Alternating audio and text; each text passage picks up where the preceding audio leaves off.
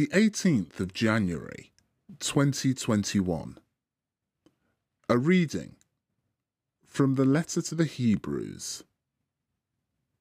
Although he was son, he learned to obey through suffering. Every high priest has been taken out of mankind and is appointed to act for men in their relations with God, to offer gifts and sacrifices for sins, and so he can sympathize with those who are ignorant or uncertain, because he too lives in the limitations of weakness. That is why he has to make sin offerings for himself, as well as for the people.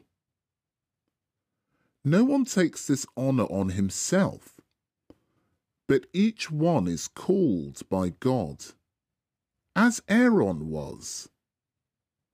Nor did Christ give himself the glory of becoming high priest, but he had it from the one who said to him, "You are my son.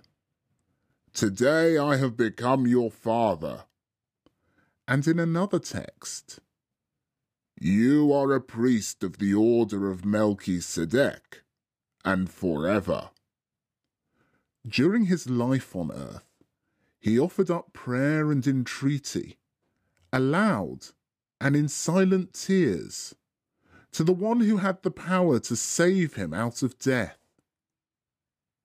And he submitted so humbly that his prayer was heard. Although he was son, he learnt to obey through suffering.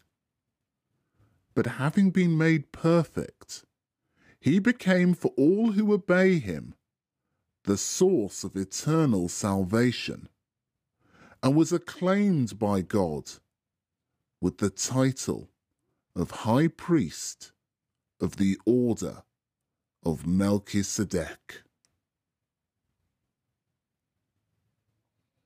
The word of the Lord.